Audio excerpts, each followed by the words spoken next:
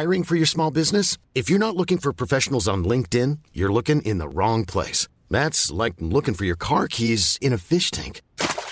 LinkedIn helps you hire professionals you can't find anywhere else, even those who aren't actively searching for a new job but might be open to the perfect role. In a given month, over 70% of LinkedIn users don't even visit other leading job sites. So start looking in the right place. With LinkedIn, you can hire professionals like a professional. Post your free job on linkedin.com/people today. Hey there, it's Michelle Norris. I'm host of a podcast called Your Mama's Kitchen. When I travel, I'm usually looking for a way to find a taste of home when I'm not at home. And one of the things I love to do when I am at home is entertain. And Airbnb allows me to do that. When I was in California recently, I rented a house that had a great kitchen. And when we were sitting around the table, we're all thinking, we're in someone else's house. Someone could be in all of our homes as well. If you have a home, but you're not always at home, you have an Airbnb. Your home might be worth more than you think. Find out how much at airbnb.com/host. Viaplay Hockey Podcast presenteras i samarbete med eliteprospects.com och Gatorade. Hockeyvänner, det blir NHL, det blir SHL, det blir Hockeyallsvenskan och det ska bli riktigt, riktigt kul. Trion Bulten, Wallin, Gide. Det är så bra. Ja. Jag älskar det. Det är mål ju! Och Södergren jublar. Hög frekvens, högt tempo. Deflected and a save. Rebound save. Oh, that was brilliant. Oh my goodness. Det gillar vi så mycket. Jag älskar det. En levande legend. Det är ju helt fantastiskt. Andas och njut. Hockeyvänner, det här är Viaplay Hockey Podcast nummer 311 som kommer ta ett stort grepp, ett fast tag kring Stanley Cup-slutspelet. För nu har det ju brakat loss och som det har startat upp. Jämnt, tajt, underbart och med publik på matcherna. Det gör ju att man minns tillbaka till den härliga tiden som var. Och tittar jag ut genom fönstret där jag sitter nu så är solen framme. Det är slutspel, Rickard Wallin. Hur mår du? Jag mår alldeles utmärkt och just faktumet att det är slutspel gör ju att det blir inte lättare att gå upp. Men man är ju nyfiken varje morgon när man går upp. Vad har hänt här? Och, men det är lite speciell tid på året även om det är lite speciellt att det är lite senare på året än vanligt. Så det är härliga tider i alla fall i den här speciella världen vi har levt i under en lång tid. Ja, sannoliken. Hur lång tid tar det innan du kollar resultatet på morgonen när du vaknat? Det är lite beroende på omgivningarna höll jag på att säga och tidspressen. Men jag brukar försöka scrolla igenom resultaten. Och sen har vi ju faktiskt den här ultimata servicen ifrån våran kompis från Ängelholm som brukar sammanställa det här så bra. Så att skulle man vara intresserad av att försöka dölja det här resultatet så får man ändå veta det. Så det är helt underbart. Ja, han är överallt. Free happy habits. Så det är vi tacksamma för. Han dyker ju upp såklart i den här podcasten också. Erik Granqvist, hur mycket har du sovit i natt? God morgon killar, alltså jag vaknade 5 och tänkte har jag blivit en riktig gubbe nu närmar mig 50 att jag vaknar så tidigt och inte kan somna om. Ja just det är ju Stanley Cup så rätt ner i tv-rummet och slog på Viaplay och då var det ju Colorado mot St. Louis och jag säger bara så här, livet återvänder. Det är så här man blev förälskad i sporten. När jag såg Pelle Lindberg i Lake Placid 1980 på skrovlig länk, den här elektriska stämningen, den börjar infinna sig nu i NHL-arenorna också, som är ju halvbesatta, men det låter ju som att det är fullsatt. Utveckla skrovlig länk.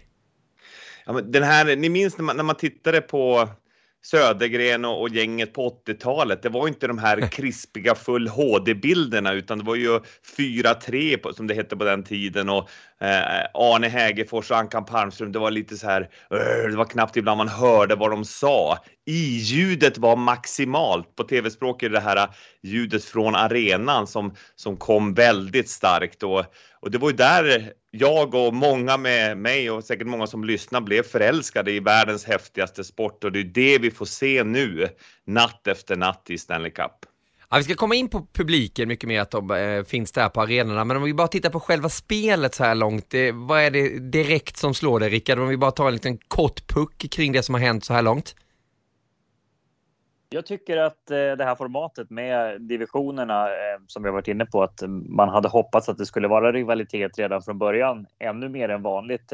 Så långt så har det fallit väl ut. Det har varit högt tempo, det har varit lite smågrinigt och det har varit underhållande i de flesta matcher. Så jättebra första, ska inte säga första runda för där är vi inte än, men första matcher nästan rakt över. Så det är verkligen ett steg upp och jag tycker att det är häftigt att man klarar av att göra de här sakerna som McKinnon och company till exempel gör i så hög fart. Alltså det är, man vill ju se, när man ser så mycket hockey som vi alla gör här, men man ändå liksom hoppar ur fåtöljen om det är 5:00 på morgonen eller när det än må vara. Det är de ögonblicken som gör som man söker lite grann och som man längtar efter. Och den känslan har jag fått flera gånger här under inledningen av slutspelet, att wow! Och det är häftigt bara. Jag vet inte hur jag ska beskriva det. Men du kan beskriva det enkelt genom att berätta lite om din söndag. På tal om högt tempo. Hur var det att vara kommentator på Viaplay i söndags? Fantastiskt. Det var väl bara tidspressen som var en utmaning. Men alla får ju försöka dra sitt strå till sacken och göra lite extra när det slutspelar, inte så. Nej, men det började ju bra med Pittsburgh och Islanders-matchen som var en häftig första period. Och sen så svängde den fram och tillbaka så var dramatisk ända in till avgörandet. Och sen var det bara att hoppa rakt över till Minnesota. Vegas som var en annan karaktär, men den gick ju också till övertid och var så där härligt spännande och dramatiskt och övertid och Joel Eriksson ek och ni vet, hela den biten. Det var riktigt härligt. Ja, vi satt ju gott oss nere då i gruvan som vi kallade i studion och tittade och lyssnade på dig och Jonathan Niklas Holmgren var det inledningsvis och sen skulle vi göra Carolina, den skulle vi göra med Jonathan Lindqvist. Men då gick ju det till övertid i första matchen. Hur såg du inledningen av Carolina? Eller Carolina Vegas menar jag. Minnesota. När Minnesota Vegas, det var ju då som man har extra nytta av Viaplay, mina herrar. Att man kan följa allting, så det var dubbelskärm faktiskt och lite split vision om man kan ha det någon månad när man ska följa en match. Men jag var ju tvungen att ha lite koll på vad som hände där också, även om såklart förlängningen tog 95% av uppmärksamheten. Ja, underbart. Han gjorde en Glenn Strömberg där nästan, Rickard Wallin, Erik. Var tyst första, vad blir det? 15 minuterna av Vegas, Minnesota. Sen dök han upp och det gjorde vi också där i studion. Det var en härlig start på slutspelet för oss där nere också. Ja, sannoliken. Och Glenn Strömberg brukar ju vara tyst länge. Fotboll är en annan sport. Den är inte lika intensiv innan han gör sina klockrena analyser och jag såg att Måns Karlsson på Hockeysverige skrev att Rickard Wallin is the hardest working man in showbiz. Något sånt, och det har han ju helt rätt i. Vårat lilla hockeygeni som hade koll på 2 matcher samtidigt. Och matchen vi fick göra, det är ju ett målvaktsspel som var makalöst av Fleury och Talbot då, som höll nollan. Fleury då som blev snuvad till slut av Joel Eriksson ek, och det var tvungen att ta på en försvarare för att kunna lura målvakten som nu har stått i 15 raka Stanley Cup-slutspel. Det är ett NHL-rekord. Ja, det var helt sanslösa räddningar. Men du, på tal om det, jobbar han inte lika hårt när han var aktiv spelare, Rickard? Var han inte känd för det epitetet där? Jag kan säga så här att han var känd, och jag som känner honom så nära, för att vara extremt hockeysmart. Han visste exakt vad som krävdes för att göra för att vinna SM-guld. Och det gjorde han med bravur. Men sen så gillade ju han att ta en golfrunda med mig, och det är jag ju tacksam för.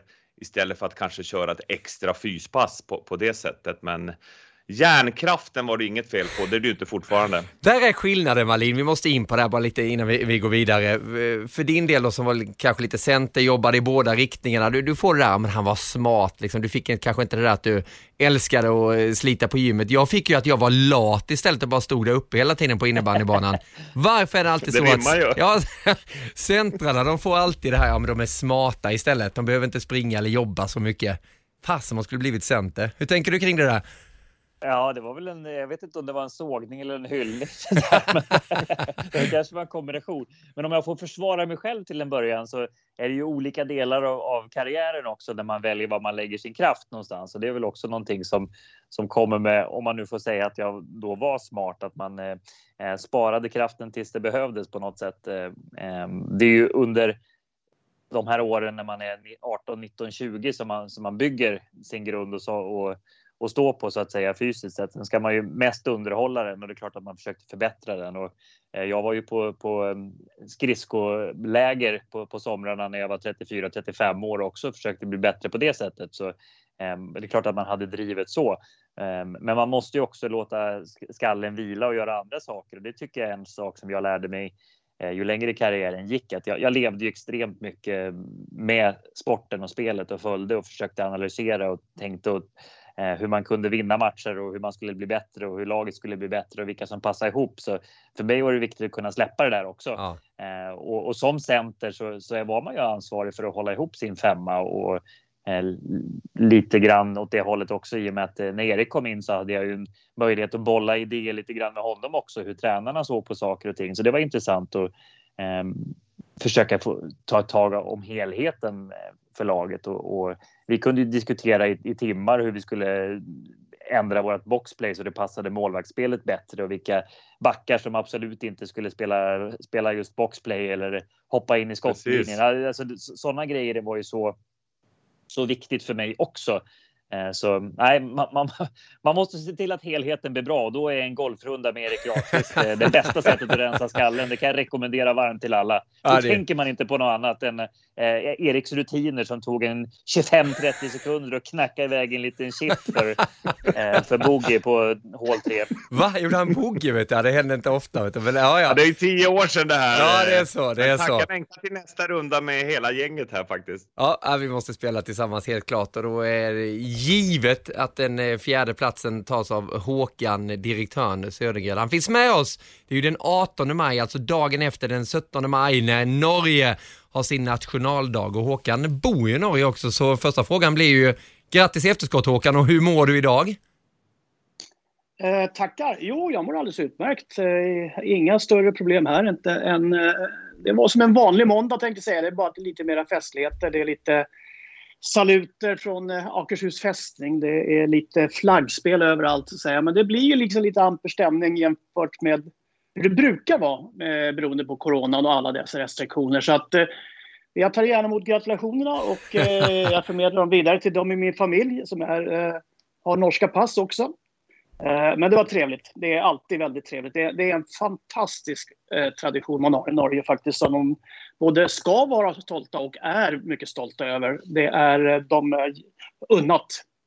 Ja, sannolikt. Jag har varit där en gång faktiskt på 17 maj när vi spelade innebandy-VM i Norge. Det var häftigt att få uppleva det där.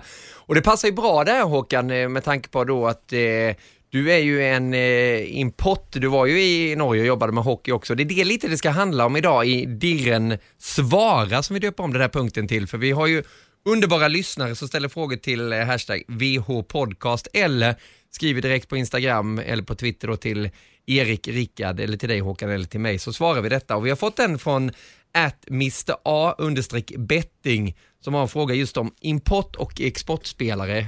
Du ska få lyfta det där ämnet, Håkan, varsågod. Tack!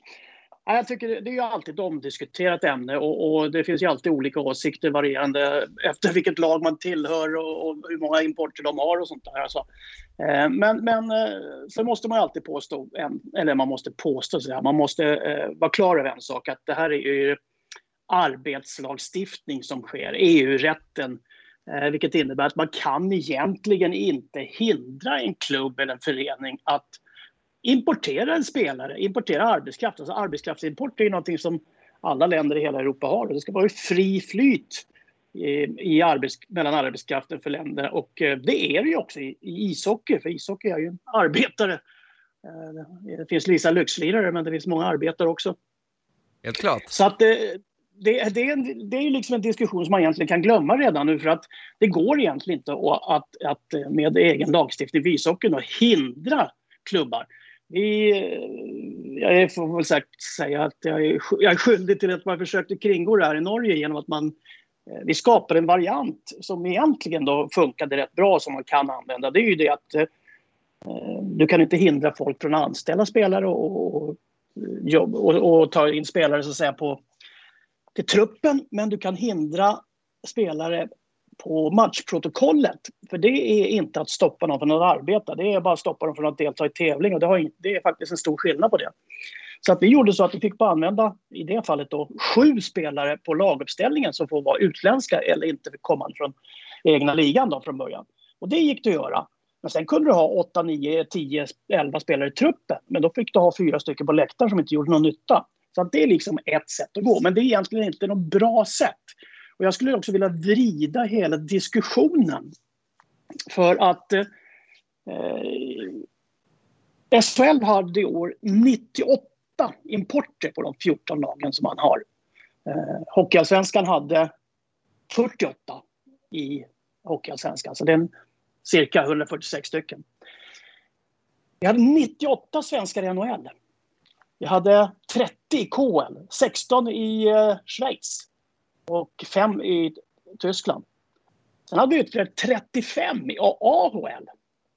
Det innebär egentligen att vi i Sverige exporterade minst 184 hockeyspelare förra året till världen, om vi får kalla det så då, olika ligor. Vi importerade alltså 146. Vi har inte ett importproblem i svensk hockey. Vi har ett exportproblem. Vi exporterar alldeles för bra spelare. Vi exporterar alldeles för bra unga spelare. Som inte gör varken någon nytta eller lämnar något definitivt avtryck innan de sticker iväg. Vissa går på skolan, det kan jag acceptera. Och jag accepterar att alla vill flytta. Och med tanke på att det har jag gjort själv. Så jag kan ju liksom inte tala emot min egen flyktväg.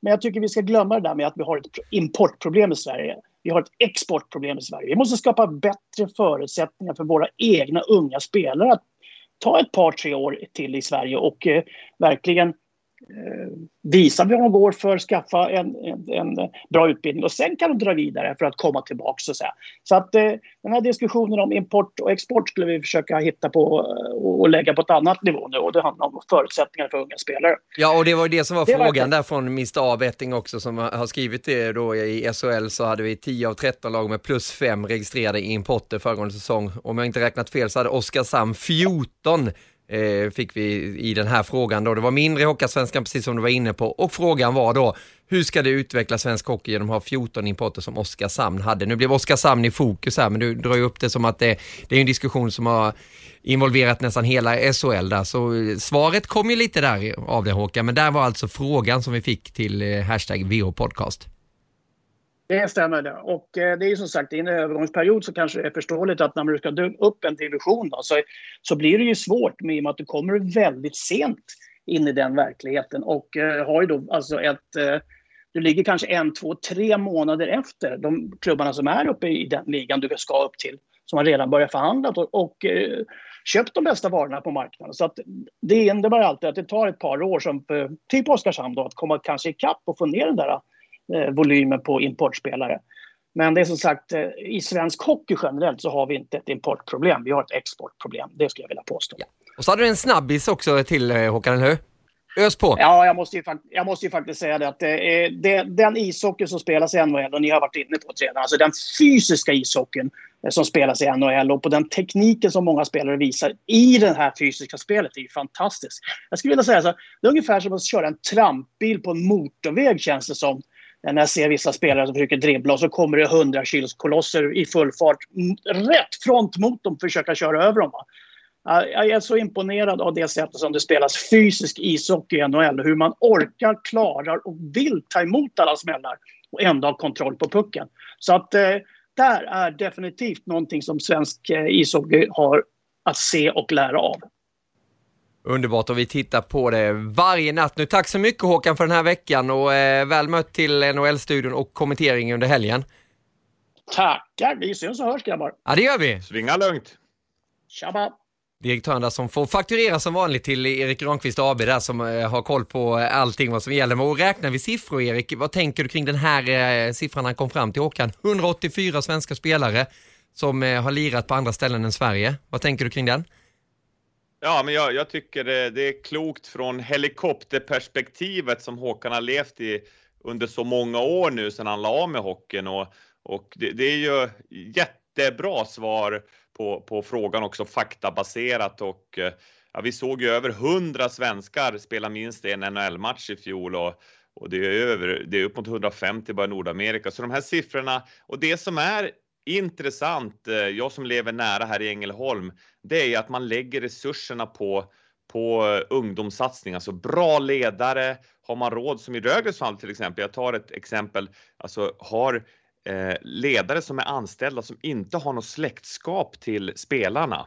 Så det blir inte det här föräldratjafset och det på samma sätt, utan inget släktband, man utbildar så bra man bara kan. Och en viktig fråga, Rickard Wallin berättade att han har varit på och jobbat med bland annat Jocke Ahlgren med skridskoteknik när han var plus 30 år. Jag vill att sådana som Jocke Ahlgren och att Svenska Hockeyförbundet tar in den typen av resurser och utbildar konsulenterna i det här, hockeykonsulenterna som jag pratade om tidigare, så att det når ut till alla ledare, så att alla de här unga tjejerna och killarna som börjar med hockey, att de får en bra skolning från sina föreningar och att ledarna är bra utbildade, så att man inte ska behöva lägga 1000, 10 000, 100 000 kronor på att åka på privata camper. Det kan man göra också om man vill göra det. Men när man väl sätter sin fot i en ishall runt om i Sverige, då ska man få en superutbildning när det gäller skridskoåkning, när det gäller närkampsspel, när det gäller skott, när det gäller dribblingar. Alltså alla delar av spelet, utan att man ska behöva vara stenrik och göra det privat. Ja, det är jag är helt inne på samma linje där. Och bara en sån kanske lite konstig fråga där, Rickard, men just när det gäller utbildning av svenska spelare, alltså det här klivet det Håkan var inne på med trampbil och hela den här biten när man kommer över till NHL och tittar på slutspelet nu framförallt, hur stor är skillnaden egentligen att spela en vanlig SHL-match kontra jämfört med en Stanley Cup-match? Hur skulle en vanlig SHL-spelare kunna hantera det, bara bli indroppad i en sån match? Mycket intressant fråga. Det är väl en av de sakerna som jag egentligen inte kan svara på i och med att jag aldrig gjorde. Det var en av de sakerna som jag önskar att jag hade fått uppleva en Stanley Cup-match i min karriär. Men det har blivit större och större skillnad, tycker jag, på just det här fysiska spelet. Och lite grann alltså det svåraste och den största utmaningen som jag upplever är den kultur som jag tycker har skapats i Sverige. Att man hela tiden har rätten på sin sida. Det är alltid någon annans fel hela tiden istället för vad mitt ansvar är. Att egentligen skulle vi kunna knyta ihop säcken så långt att det som Erik säger, att man ska få en utbildning och man ska ha ledare. Alltså det här ansvaret att ta reda på själv. Hur blir jag en bra skridskoåkare? Man behöver inte åka på camper för flera 100 000 för att vara lite intresserad vad man kan göra. Det är klart kolla att YouTube. Exakt, man måste ha bra ledare. Det är absolut inte det jag säger. Men ibland så tycker jag att det har blivit hela vägen upp också. Men jag kan inte bli tacklad om jag sträcker mig efter pucken, för jag ska ju ta den. Om du tittar på en NHL-match och framförallt nu i slutspelet, och det har jag också blivit imponerad av nu när man har vant sig vid lite grann det här att man ska analysera. Men hur skulle han ha kunnat göra? Och det är 60-40 ansvarstagande. Eller också så är det bara så här att var med om det kommer någon. Om du ska ta pucken, titta upp först. Och kommer det någon ska tackla dig, och då får du välja. Antingen tar jag pucken och blir överkörd eftersom han måste få tackla mig. Eller också så tar jag tacklingen först och sen tar jag pucken om jag har klarat av det. Det är den stora skillnaden. Och många SHL-spelare skulle ha problem med just att de vänder upp ryggen och räknar med att här kommer ingen. Och då kommer det fysiska spelet direkt. Sen är det lite grann på gränsen också i vissa situationer. Det kommer det alltid vara på gränsen. Jag tycker att den nivån som har varit på bedömningen i inledningen har gjort att det har blivit den här kampen också i NHL-slutspelet. Så jag har inget jättebra svar, men jag upplever att många skulle betrakta det som övermäktigt att kastas in från exempelvis SM-finalen till första rundan i NHL-slutspelet. Det skulle både kvalitetsmässigt men framförallt det fysiska spelet är det inte många som skulle kunna leva upp till. Och när vi säger det fysiska spelet, jag tror att många missförstår det här, så handlar inte det fysiska spelet om att du ska vara den som åker runt och tacklar allt och kör på allt. Utan du ska klara av att spela i det fysiska klimatet som blir. Det tror jag är den största missuppfattningen, att när man pratar om det fysiska spelet så ska det hyllas de här som kommer sent och ska tackla lite grann på gränsen. Det är inte det fysiska spelet. Det fysiska spelet är att kunna hålla kontroll på pucken och med och motspelare medan man kan ta en tackling eller stå och liksom buffla vid sargen eller vinna fördelar på det sättet. Så vi är faktiskt, jag håller med Håkan, och det tror jag att de flesta som ser det här utifrån är lite oroade för att vi glömmer bort i svensk hockey just förmågan att ta en tackling och scanna av den biten. Spelsinnet helt enkelt. Ja, jag kopplar på det. Ursäkta Niklas. Jättebra sammanfattning. Jag har själv varit faktiskt på en fortbildning i närkampsspel. Jag pratade om det för några månader sedan i podcasten där Fagemo bland annat är en av hockeykonsulenterna som lär ut det. Att det är 60% på den som tacklar och 40% på mottagaren. Så att det sker saker i svensk hockey, men det gäller att leva det där varje dag också. Och vi ser på tal om det fysiska spelet att det är i många matcher är det över 100 tacklingar i den här första rundan i slutspelsmatcherna. Och vill ni se ett exempel på det Rickard Wallin pratar om, så gå in och kolla på första kedjan i Colorado med McKinnon, Landeskog, Rantanen. Ett av målen de gör när Rantanen tar in pucken, då är han modig och täcker pucken med kroppen. Sen vinner Landeskog tack vare att han är bra i det fysiska spelet när två spelare försöker ta pucken. Få fram den till Rantanen igen som skickar in den till McKinnon som gör ett av sina mål. Och det som är så intressant, kolla även på Filip Forsbergs fina mål när han gör 1-0 till Nashville i ett kokande Bridgestone Arena. Ryan Johansson ser att han kommer bli tacklad, så han gör en offensiv tackling på Peter Forsberg-manér innan han serverar Filip. Så det här elementet att kunna spela i den här som det är ju någonting som vi måste fortsätta jobba dagligen och utveckla i svensk hockey. Kanske jag sätter dig på pottan, Erik, där, men vad ligger, tror du, en vanlig SHL-match i antal tacklingar? Vad tror du? Det är lite hur man räknar, men vi såg att Moritz Seider som hade NHL-snitt på sitt närkampsspel, han stack ju ut enormt och många ifrågasatte, men också att han är van att skydda sig. Han har spelat mycket där borta i AHL och har det elementet. Men i en SHL-match, där kan du se matcher där det är kanske mellan 5 och 15 tacklingar på en hel match. Oj, ja. Och här snackar vi alltså, det kan vara 40 tacklingar per period i en Stanley Cup-match. Ja, det går inte bara att dra in det där att men det är mindre rinka i NHL. Det är ju nästan en annan sport också. Vi säger inte att SHL är tråkigt. Vi älskar ju SHL, både du Erik och du Rickard och jag också. Så att det är ju bara en del av utvecklingen där. Så att man vill ha den här intensiteten. Vi ska kasta oss rakt in i den här hettan. I och med att du nämnde Colorado där också, Erik, så passar det ju bra att börja med West då. Colorado som gör 1-0 mot St. Louis, 4-1 i matcher. I samma division där så är det ju Vegas, Minnesota. Det var ju Minnesota som vann med 1-0 på bortaplan där efter förlängningsmål av Joel Eriksson Ek. Rickard, ta oss in i den där divisionen. Hur du känner över inledningen, över uppstarten? Jag känner att det är ju 3 lag som har varit klara för slutspelet ganska länge. Där Minnesota var ju svartepetter för både Vegas, framförallt kanske för Vegas, men också för Colorado, att det är ett svårspelat lag, och det visade sig också. Sen i St. Louis, de är ju inte heller lättspelade. De har ett ganska bra lag, men de har inte riktigt fått det att stämma under året, och det är något som inte har riktigt klaffat i än. Men man gjorde det ganska bra mot Colorado här i första matchen ändå. Det är ju först i tredje perioden som man lyckas vinna. Så jag hoppas att de kan göra lite match av den serien. Jag tycker att Vegas ser ut att kunna få det lite bökigt med Minnesota, framförallt om Max Pacioretty inte kommer tillbaka. För hur bred forwardsbesättning man än må ha, så de här riktiga spetsarna är väl det som man kan säga att man saknar lite grann. Och man har en sällsynt förmåga att göra motståndarmålvakterna väldigt, väldigt bra i slutspel, och det är någonting som man måste sluta med om man har lust att ta sig långt i det här slutspelet. Men visst ser vi fram emot att se Colorado mot Vegas i divisionsfinalen här. Allt annat vore ju lite att bli snuvad på konfekten, även om jag har en lite speciell plats för Minnesota i mitt hjärta. Ja, såklart. Men gå in lite på Colorado till där då. Just att de levererar direkt de här stora stjärnorna, de som ska göra det. Vad säger det Avalanche, liksom, att det är McKinnon, att det är Rantanen, att det är Landeskog som var precis överallt?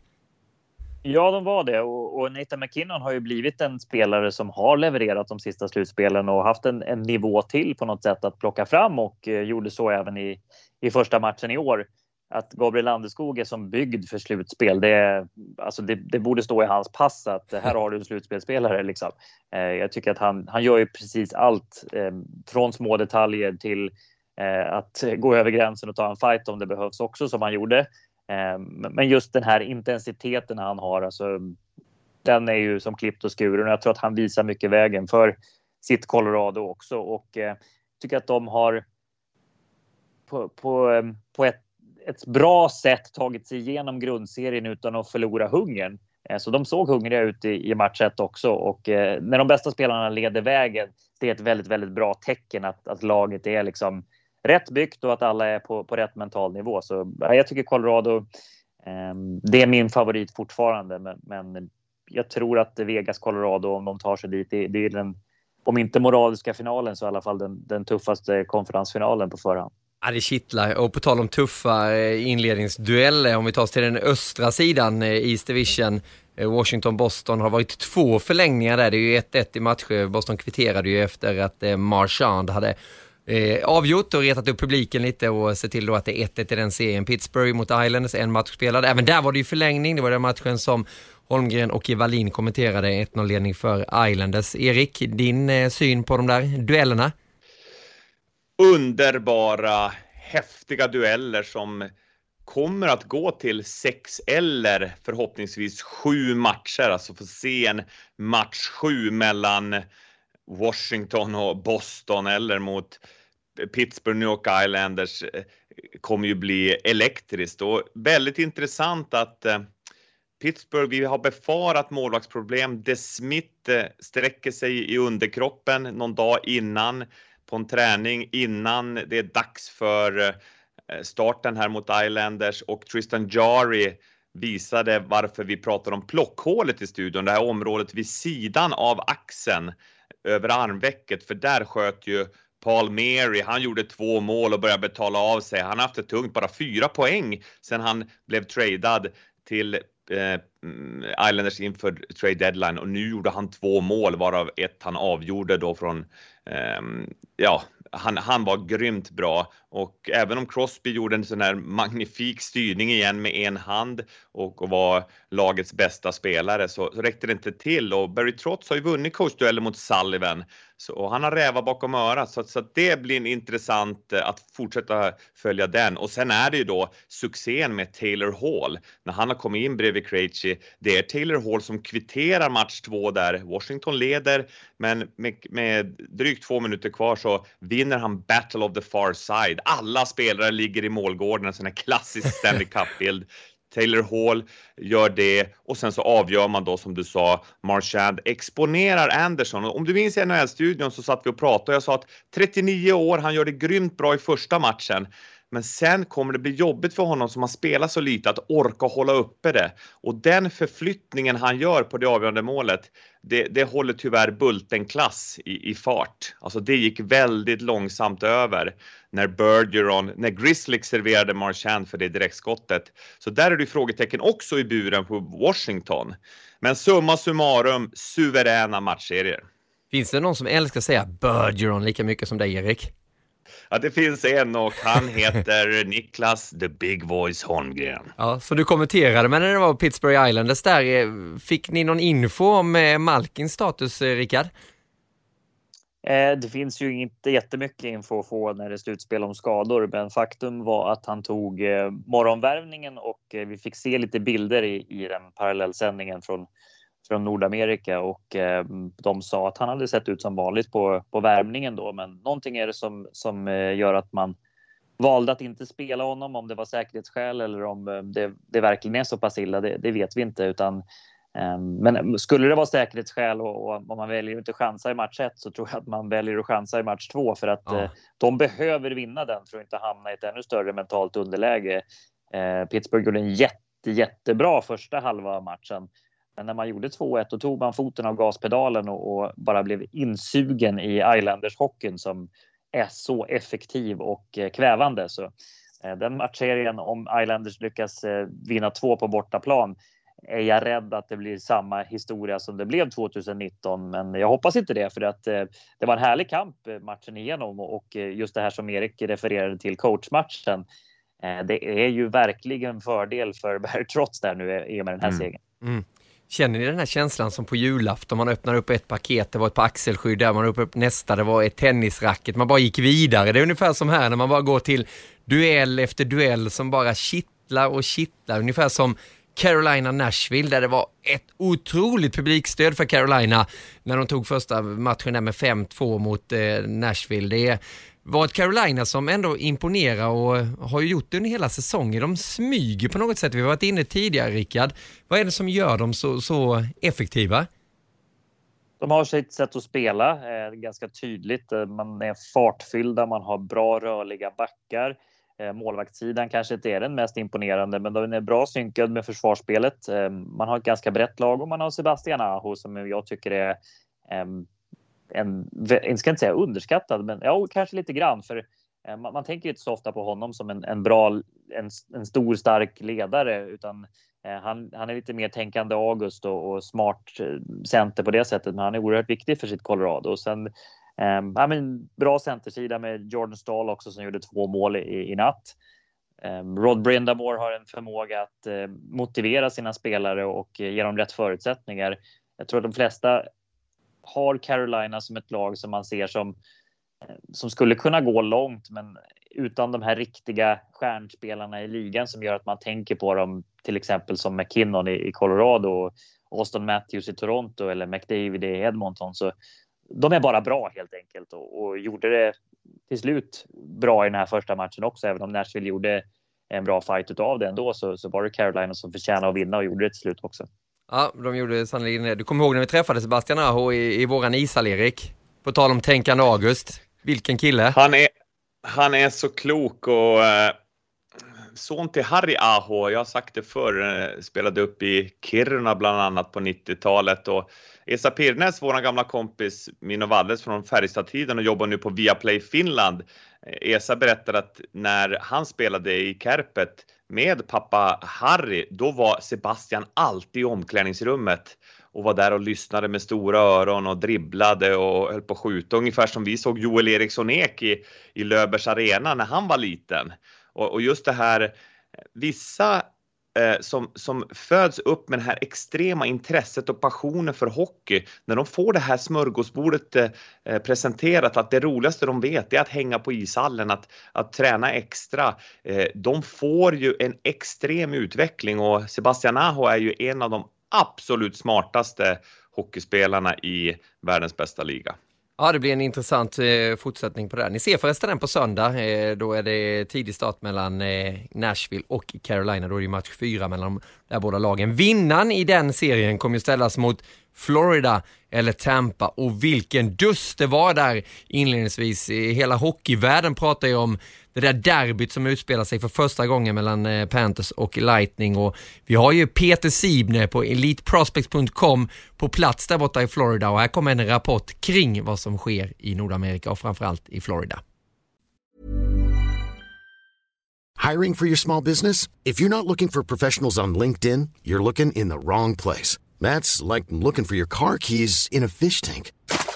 LinkedIn helps you hire professionals you can't find anywhere else, even those who aren't actively searching for a new job but might be open to the perfect role. In a given month, over 70% of LinkedIn users don't even visit other leading job sites. So start looking in the right place. With LinkedIn, you can hire professionals like a professional. Post your free job on linkedin.com/people today. Hey there, it's Michelle Norris. I'm host of a podcast called Your Mama's Kitchen. When I travel, I'm usually looking for a way to find a taste of home when I'm not at home. And one of the things I love to do when I am at home is entertain. And Airbnb allows me to do that. When I was in California recently, I rented a house that had a great kitchen. And when we were sitting around the table, we're all thinking, we're in someone else's house. Someone could be in all of our homes as well. If you have a home, but you're not always at home, you have an Airbnb. Your home might be worth more than you think. Find out how much at airbnb.com/host. Hockey är tillbaka och det är i Florida det händer. Eller ja, det är väl kanske en sanning med modifikation. Det har ju spelats hockey genom större delen av den här pandemin faktiskt, i hela Nordamerika. Men det är inte samma sak utan publik. Sakta men säkert har ju åskådarna återvänt till arenorna, åtminstone här nere i USA de senaste månaderna. Men grundseriehockey inför 2000 åskådare, det har fortfarande inte riktigt känts som på riktigt om jag ska vara helt ärlig. Men när Tampa och Florida brakade ihop i söndags, då var det äntligen en känsla av att världen har återvänt till det normala. Inte det nya normala, den här märkliga idén som det pratas om det senaste året, utan det gamla normala, det normala som vi älskade. Det var första gången någonsin som delstatsrivalerna Panthers och Lightning möttes i ett slutspel, och vi fick se en batalj som redan har blivit en klassiker efter den första matchen. Alla som tittade var överens om att det här var årets bästa hockeymatch. Vi fick se svängig hockey med glimrande spel och läckra mål. Det var heta känslor och slagsmål, och det var både klockrena och korkade tacklingar. Redan efter första matchen är det förhör med Department of Player Safety på gång. Det är precis som slutspelshockey ska vara alltså. Alla som såg den här matchen igår borde rimligen ha fått klart för sig ett par saker. Florida Panthers och årets modell är ett ruskigt bra hockeylag. Tampa Bay Lightning, nu med alla stjärnorna tillbaka, är också ett ruskigt bra hockeylag. Det här kommer att bli en helt fantastisk serie, och många med mig hoppas att vi kan få se den gå till 7 matcher. Det var Tampa som drog det längsta strået. Victor Hedman var tillbaka. Han såg kanske inte helt och hållet ut att vara i perfekt matchform ännu, men stod lik förbannat för 3 assist. Steven Stamkos var tillbaka, och mest av allt Nikita Kucherov var tillbaka. 2 mål och 1 assist från hans klubba, och det ser ut som om vilan har gjort honom väldigt gott. Att folk nu dessutom är mäkta uppretade över Tampas smarta trick och låter honom sitta vid sidlinjen hela grundserien och komma tillbaka först nu när det är slutspel och inga lönetak längre räknas. Ja, men det gör ju bara det hela så mycket bättre. Hockey i allmänhet och derby i synnerhet, det är ju som allra bäst när alla är heligt förbannade. Men framför allt det här skedde inför 10 000 vrålande åskådare på läktarna där borta i Sunrise. Det är ju en arena som knappast har blivit känd för särskilt mycket till publiktryck. Den ligger liksom precis på kanten till ett stort träsk. Det har genom åren huserat ett lag som nästan aldrig varit i slutspel och mestadels spelat sina matcher inför de närmast sörjande och ett gäng törstiga turister. Men årets upplaga av Florida Panthers är något helt annat. Vi fick se samma scener i Las Vegas. 10 000 åskådare på läktarna i en klassisk snålspelad och fantastisk målvaktsduell med Minnesota Wild. På torsdag kommer Lightning och Panthers hit till Tampa. Då blir det 10 000 åskådare igen. På fredag lirar Nashville Predators sin första hemmamatch i Bridgestone Arena i slutspelet. Då blir det 12 000 åskådare. Hockey är ju så mycket bättre när det är slutspel och gott om publik. Visst, läktarkulturen i NHL är som den är. Det är handklappor och vimplar och technomusik. Och just i söndag så hade ju Florida Panthers plockat tillbaka det gamla greppet från 90-talet att kasta in plastråttor på isen. Men det får vara hur mycket plast det vill just nu. Jag tror faktiskt inte ens att de mest hårdnackade old school-supportrarna satt och klagade på Twitter igår. Publiken är tillbaka. Hockeyn är tillbaka. Hela livet är tillbaka. Tack så mycket Peter, som ni kommer höra mycket av i Viaplay Hockey Podcast. Jobbar alltså för elitprospect.com, hockeysverige.se. Följer ni också uppdateringar kring NHL-slutspelet, Stanley Cup-slutspelet och allt som sker i hockeyvärlden. Det där att hockey is back, det var ju onekligen så, för vilken smällkaramell det var. Erik, det som hände där borta i Florida i första matchen, det var någonting alldeles extra. Hur tänker du kring det? Bästa matchen i år hittills. 9 mål, över 100 tacklingar, och när våran egen Zachrisson eller Jens Lind nu, Peter Sibner, CEO of Everything, beskriver det där. Jag sitter med gåshud, nästan tårar i ögonen, för det är ju känslan att livet är tillbaka. Det har gått på halvfart. Det har inte varit så likt under det här 1,5 året som vi alla upplevt. Men nu börjar det smyga rejält och varenda cell vibrerar. Men att få se Kucherov tillbaka igen. Han har inte spelat en match på hela grundserien. Han opererar höften. Kommer tillbaka nu och visar vägen med 2 mål, 1 assist. Victor Hedman dominerar också. Det var frågetecken för hans skador under april månad. Han gör 3 assist. Och den duellen, slaget om Sunshine State, det är alltså första gången vi ser de här 2 lagen mötas, Tampa och Florida, i ett slutspel. Och man håller ju tummarna för att det ska bli 7 matcher, för det var faktiskt en av de coolaste hockeymatcher jag har sett. Jag satt och tänkte lite på det när jag hörde Peter också prata om det, att det här måste ju vara det perfekta för NHL, just att de får den här uppstarten, att det är 2 Florida-lag som står för det. Det har ju inte varit så tidigare, det brukar vara något kanadensiskt lag som ska sätta snöbollen i rullning, Rickard, men det är nya tider på väldigt många sätt. Hur ser du på det? Absolut, det är ju två lag som just i och med att världen är som den är och att Florida har börjat öppna upp kanske tidigare än många av de andra staterna så passar det ju väldigt bra. Dessutom är det två väldigt bra lag jag vet inte, det känns som att det är en väldigt bra tid att de här två äntligen får mötas i ett slutspel när båda Tampa är regerande mästare, Florida är på väg upp äntligen och Florida är ett riktigt, riktigt bra hockeylag och jag håller med Erik och Peter och alla andra att den här matchserien vill man ju se gå till 7 matcher och då vet det 17 vilka som drar längsta strået. Det vi är skärmade av är ju att Kucherov kommer tillbaka och är så bra och Braden Point, alltså jag bara myser när jag ser honom spela. Just det här med tanke på fysiskt spel, alltså Braden Point är inte den som åker och tacklar, men som han klarar av att navigera i den tunga trafiken jag älskar att se dem spela hockey och i det här i match 1, alltså det var ju reklam för NHL, reklam för sporten hockey, you name it alltså. Det var fullständigt magnifikt och jag önskar att jag hade fått sitta kvar och kommentera den där matchen också faktiskt i söndag. Ja, jag förstår det. Men är du en av dem som kan störa lite på det här med Kucherov? Har inte spelat en match. Det pratas ju om att Tampa kringgår lönetaket genom att använda då en av världens absolut främsta spelare på det sättet de har gjort. Bara väntat in slutspelet. Hur ser du på det? Don't hate the player, hate the game, säger jag.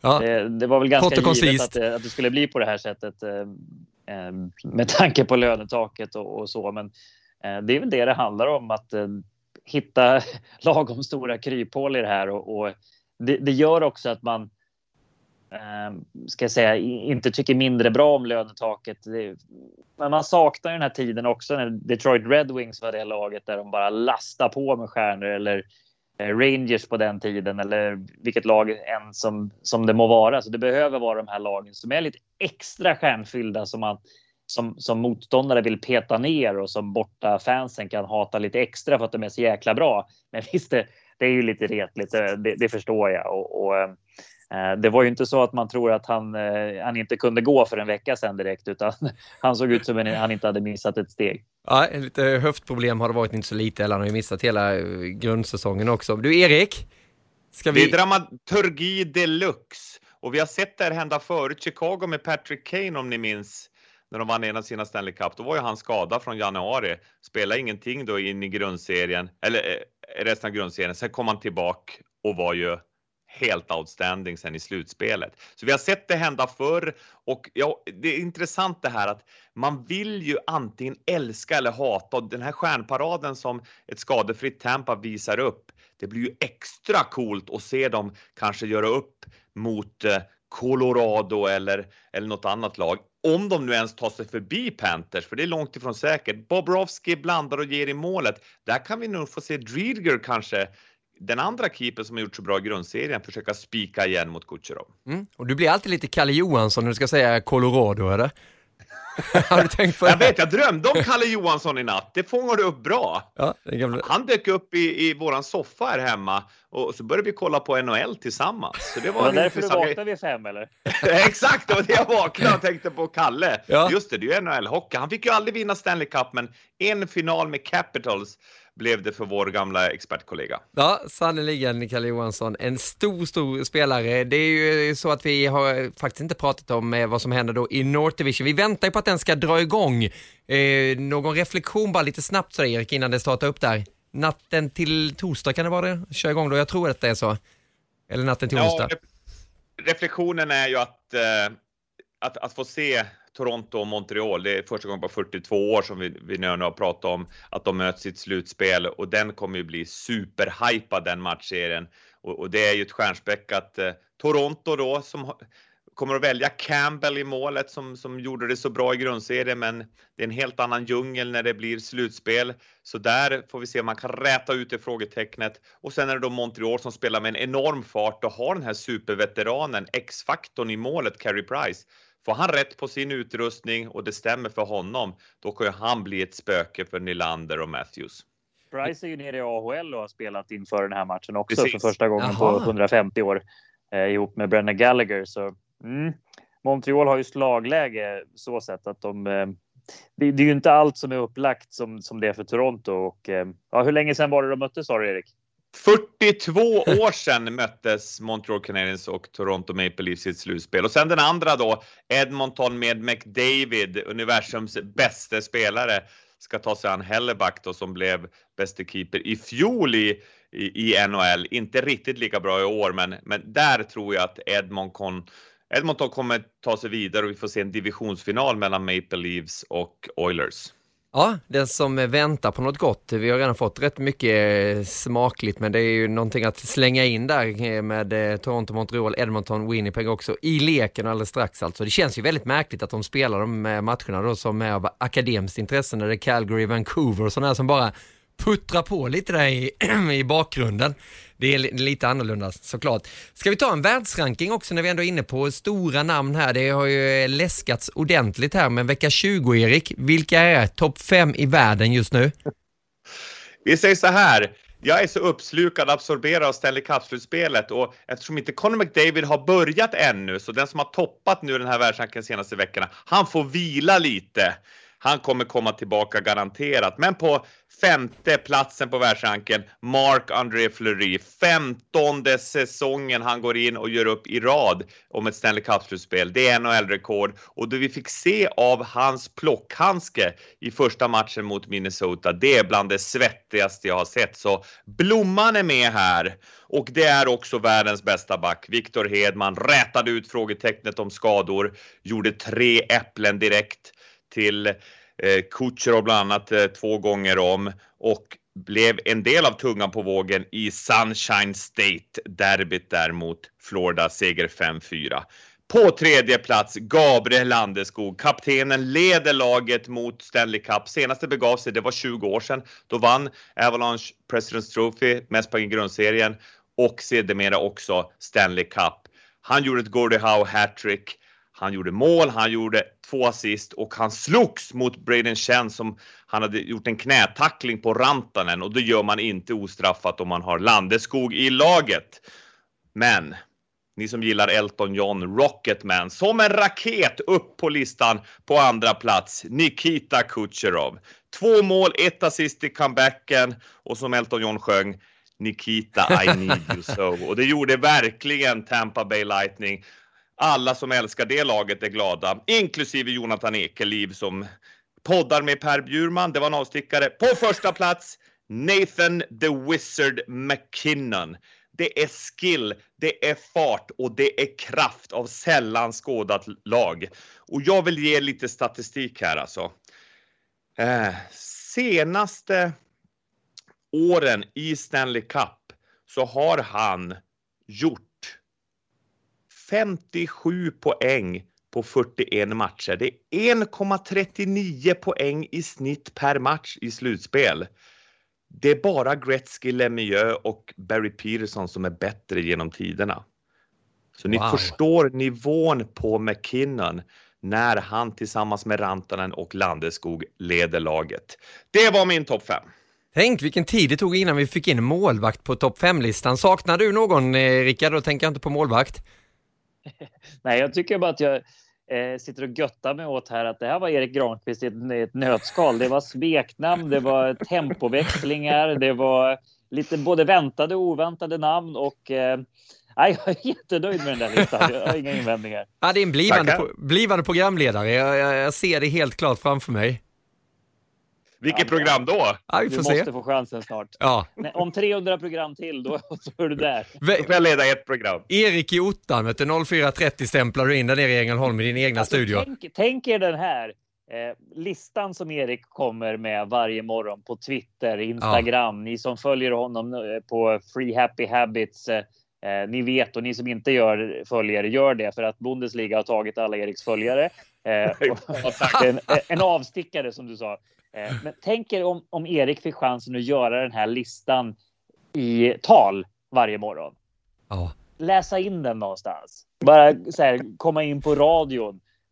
Erik Granqvist, NHL-natten med Erik Granqvist. Det är äpplen och det är stjärnor och det är målvakter och det är... Är inte det en bra idé? Jag tycker kan inte läsa in det i green screen. Kör en green screen, massa olika bakgrunder. Helt plötsligt är man i Bridgestone Arena och sen så helt plötsligt är man någon annanstans. Man bara flyger runt. Nu tror jag det är något på spåren. Jag tror det. Och du har fått in mycket, det är många programnamn idag också, Rickard. På spåret och på gränsen och allting. Har jag sagt det? Ja, det är underbart. Men du, jag vill prata hockey-VM också. Det är dags att bolla vidare i Viaplay Hockey Podcast.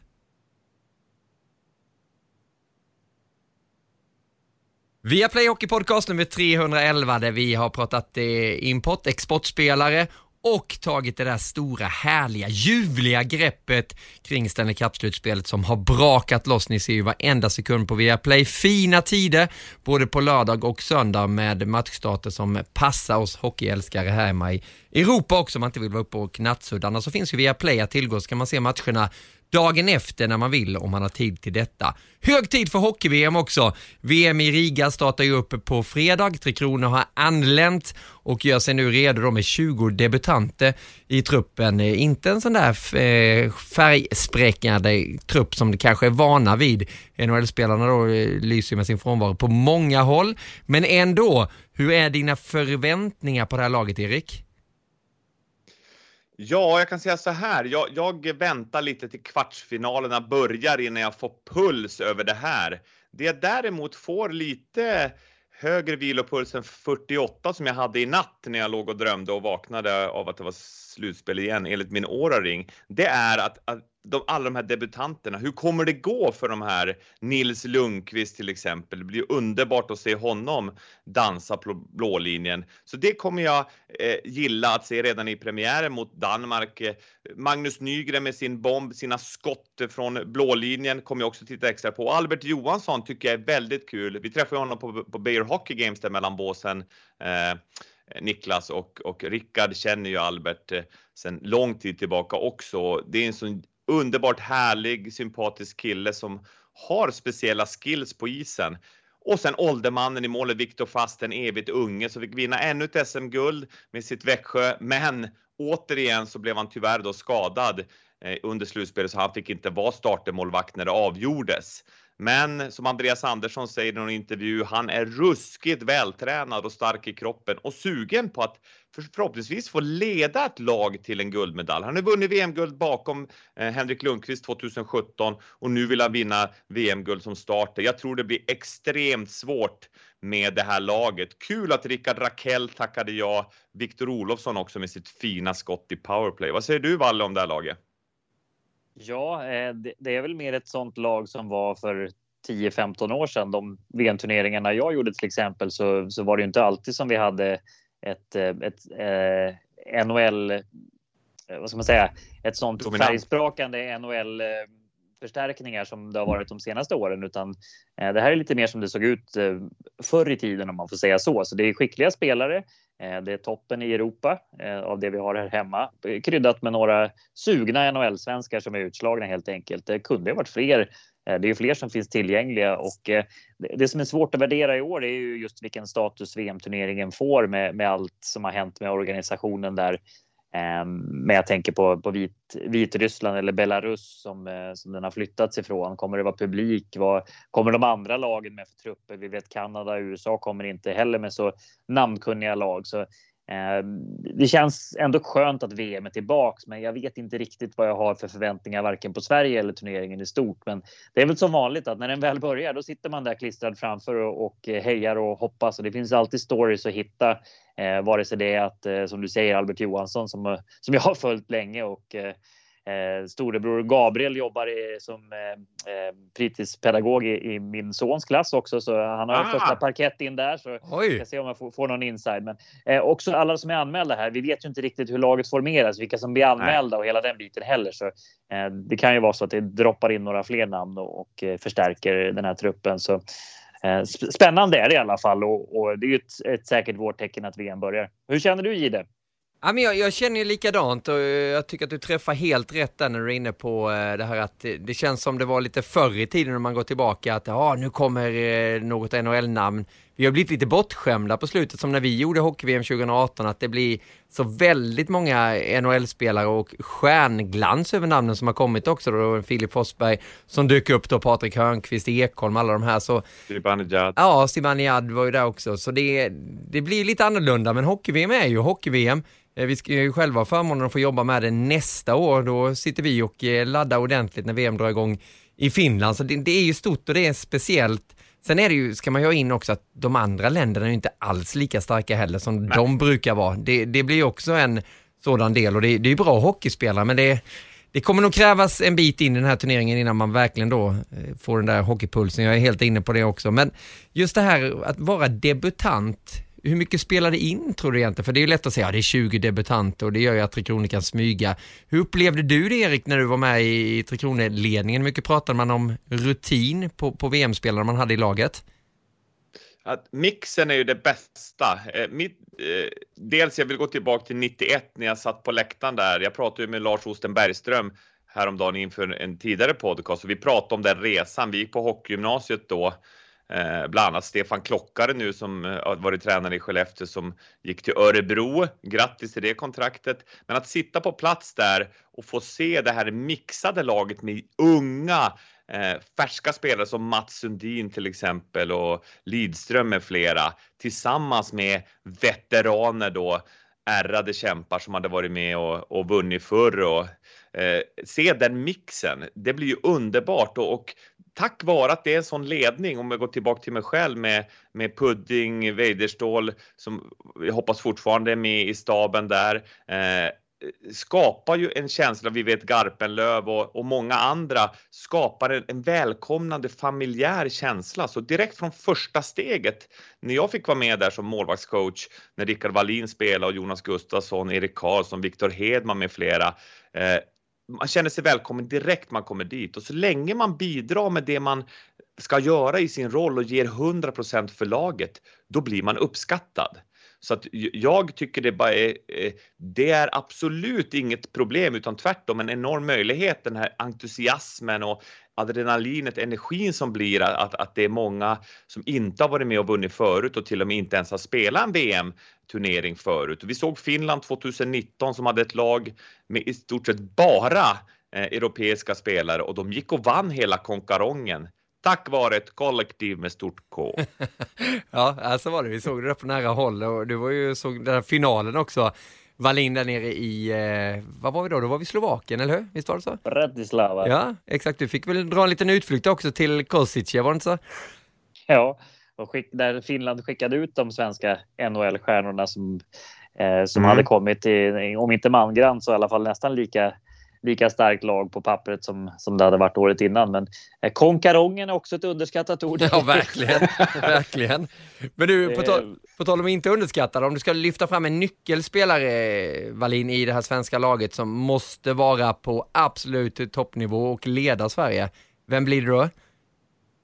Jag tänker att det ändå är Rickard Rakell som kommer, som är det stora namnet. Gjorde det bra 2018 när han var med och den med störst stjärnglans tycker jag på forwardsidan. Så han är ju en nyckelperson där i forwardsuppsättningen. Sen är det ju vilken av målvakterna som kommer spela, om det blir Reideborn eller Fast.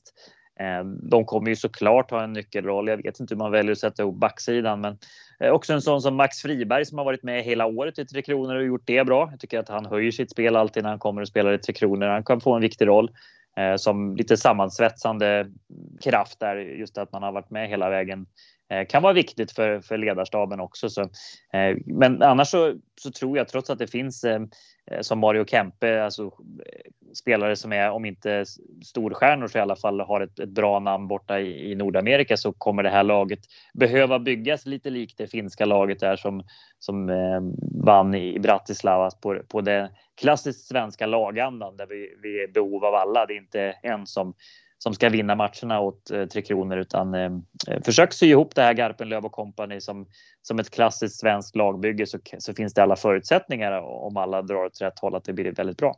Vem är din nyckelspelare, Erik? Jag måste säga att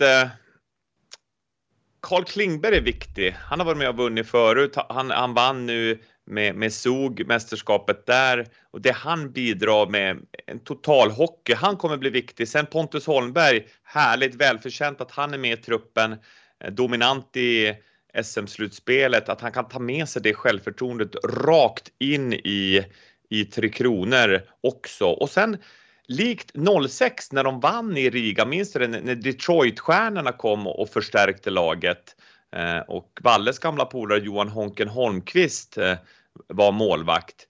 Jag vill se någon förstärkning där, att det kommer in en Jakob Markström till exempel, som snart säsongen över där borta i Calgary, och att han är sugen. Men att vi kan få någon eller några stjärntoppar, att någon plötsligt tackar ja. Det skulle ju göra att guldchanserna ökar rejält. Ja, sannoliken. Titta på backsidan där. Det är Dahlbäck, det är Tömmernes, Pilot, Albert Johansson, Pudas, Lundqvist, Sellgren, Löv och Nygren. Så ja, det känns ju som att det skulle kanske behövas något mer där också. Det är bra spelare såklart, men det är ett VM som stundar. Vi följer det på Sveriges Television. Du ville säga någonting? Ja, där har de tackat nej då, de här Oliver Ekman Larsson, John Klingberg som har vunnit VM-guld förut, Erik Karlsson, Rasmus Dahlin. Så att det har varit väldigt många stjärnor som har tackat nej, och jag kan förstå dem också. Den här pandemisäsongen, de har varit isolerade där borta i NHL.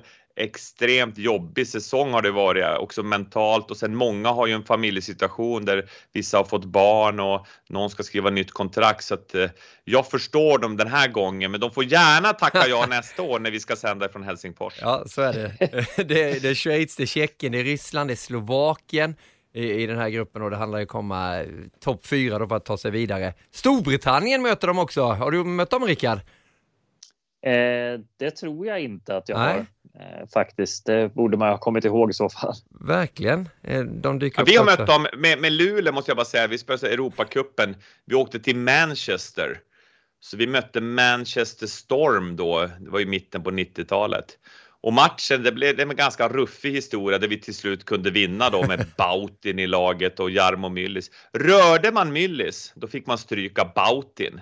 Försöker man knätackla Rantanen, då får man stryka Landeskog. Men det var inte själva matchen som var det ruffigaste, utan det var efteråt. Vi skulle ut, jag och Bulan, vi går ut och kolla lite nattlivet där i Manchester. Men det var ett minerat fält alltså. Där gällde det att undvika fel klubba så att säga. Vi kom undan med blotta förskräckelse, men jag minns att det var lite stökigt där ett tag. Ja, det var det. Men samtidigt trevligt. Det var rock'n'roll om man säger på det glada 90-talet. Men jag har inte heller mött Storbritannien som land. Men kul med nykomlingar i A-gruppen. Det här är också föremål för en podcast. Erik Granqvist i Manchester. Jag tänker Erik och Bulan. Kan det vara namnet? Ja, vart är vi på väg? Erik och Bulan. Herregud. Ja, vi kan gå in faktiskt på YouTube och kolla Luleå Hockey, dokumentär året efter. Albert Svanberg gjorde det, som är gift med Katarina Hulting, som är så underbar reporter och programledare här för oss på Nent Viaplay. Men gå in på det, Luleå-dokumentären från 1996 av Albert Svanberg. Då är det lite klipp från den resan när vi är ute i världen. Med bland annat Bulan då, vars trunk blir undangömd av någon okänd. Så han är lite förbannad där också. Ja, Bulan som kanske ska träna Brendan Shinnimin nu. Det är ju det senaste då. De hade ju lite kontroverser tidigare, Shinnimin, med Luleå-fansen. För se hur han blev mottagen där i din gamla hemstad, Erik, där du har varit ett antal år. Vunnit SM-guld också. Wallin har ju vunnit SM-guld och du har ju varit lagkapten i Tre Kronor. Har du något sånt där minne som du minns bäst kring? Jag ska inte ta upp den där VM-finalen mot Finland. Jag lovar, Rickard. Ta något positivt istället. Ja, du är så snäll. Du tar aldrig upp den. Nej, jag vet det. Jag leder ju där nere. Jag blev nedskickad och gör de där intervjuerna. Viktor Fast och Rickard Wallin. Ja. Jag glömmer det aldrig. Så är det. Ja, så var det. Det är inte alla som har fått chansen att förlora en VM-final. Nej, jag har samma sak som dig. Jag har förlorat mot Finland. Nej, men ett VM-minne som sticker ut för mig, det var när det gick i Quebec och vi mötte Kanada i semifinalen. Det gjorde det väldigt bra. Vi var faktiskt ganska nära att ta den matchen till övertid.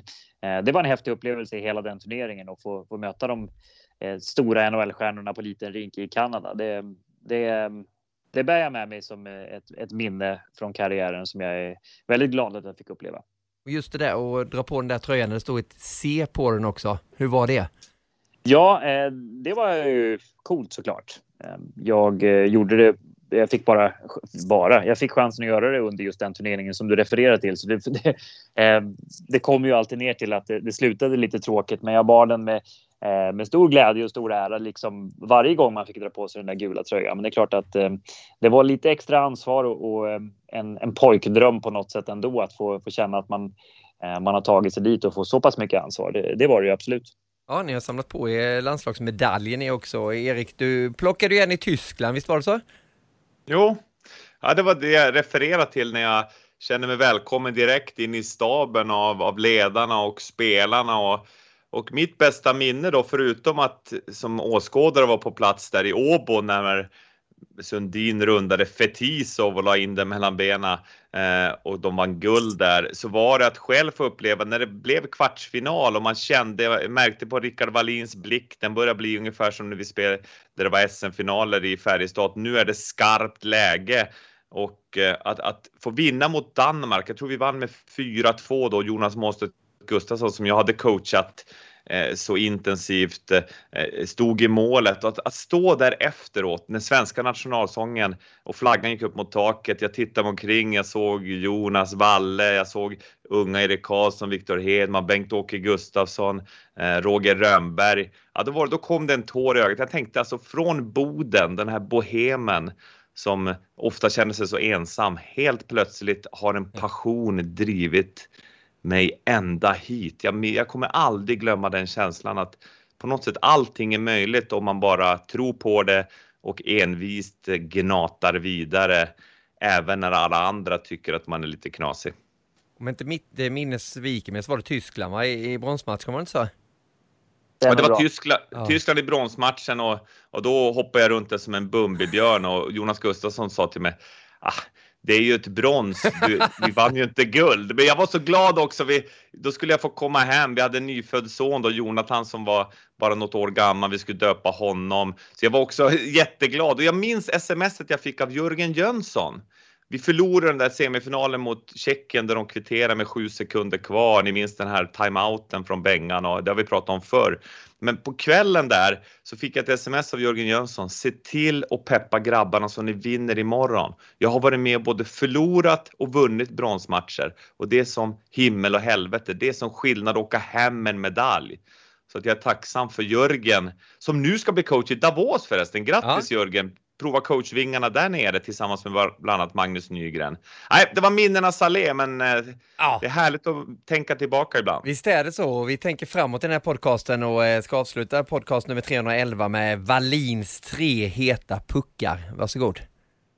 Ja, alltså 3 heta puckar, det är lite svårt att hitta några omvälvande grejer förutom de vi har pratat om. Så mina 3 hetaste puckar den här säsongen, det är ju dels är det hockey-VM. Det kan man säga vad man vill om. Jag sa det förut att man kan tycka att jag är inte så peppad på det här. Men när det väl börjar, alltså det är det ju försvara Sveriges färger. Det är viktigt för alla hockeyspelare och för oss som följer svensk hockey att det går bra för svenska landslaget i VM. Så det kommer jag följa.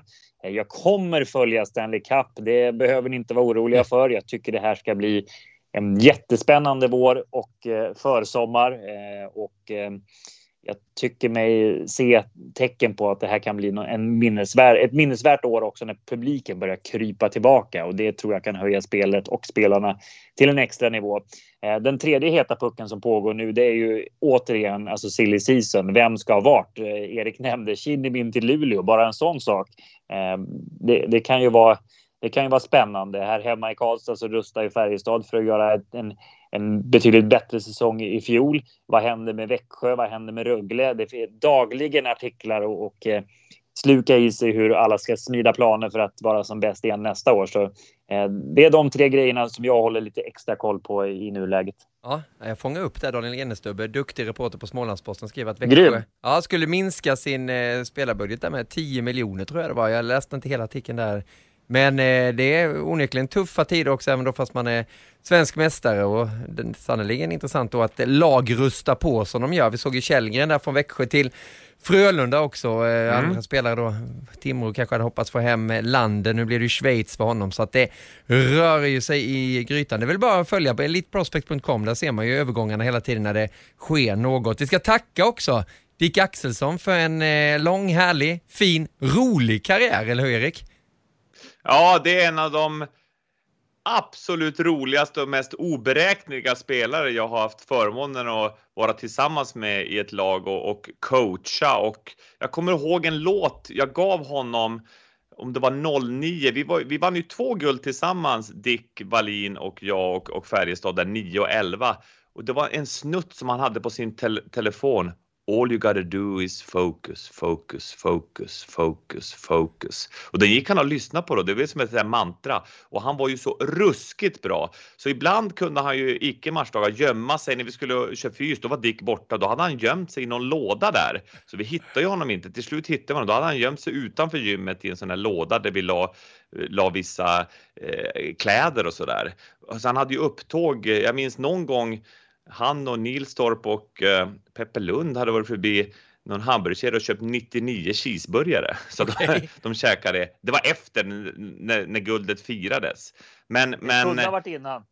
Det kunde ha varit innan också. Men just för att ta det på allvar alltså, att han var ju sån härlig prick som njöt av livet på alla möjliga sätt. Men när det var de här lägena, när det skulle avgöras, då hittade han ofta en otroligt bra anspänning och var ju väldigt bidragande. Alltså när jag gick igenom som videocoach heta målchanser framåt, då var ju ofta Dick och hans kedja inblandade i 40-50% av de heta målchanserna.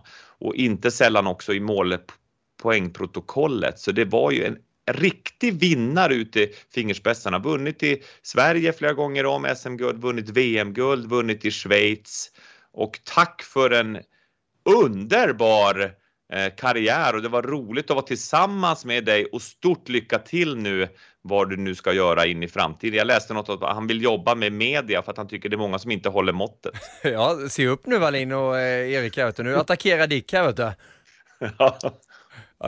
Han är fantastisk på alla sätt och vis, och jag instämmer i hyllningarna. Det är en av de mest talangfulla forwards vi har haft i svensk hockey de senaste 15 åren.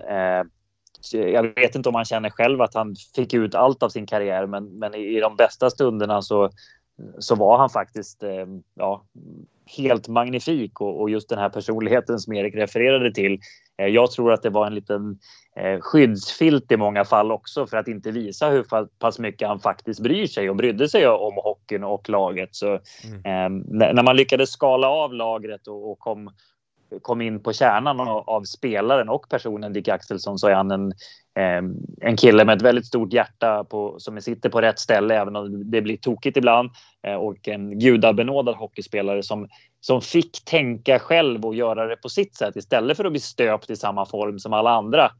Och det var hans styrka. När han fick vara sig själv så var han som allra bäst, och jag hoppas att han hittar ett ställe där han får vara sig själv och håller måttet i sin fortsatta karriär, vad han än väljer att göra.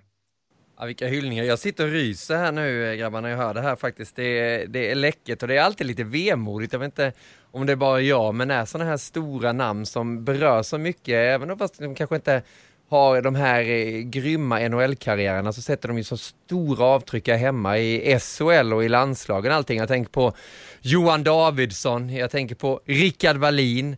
Det är väl tur att vi har Joel Lundqvist som spelar vidare en säsong till, verkar det som i alla fall, va? Så att vi har någon trotjänare kvar. Det behövs de här profilerna. Jag säger också tack så mycket till Dick Axelsson där. Och vi säger grattis till Timrå också. Vi pratade om det och gjorde ju faktiskt klart förra veckan i podcasten att Timrå skulle vinna, och det gjorde de.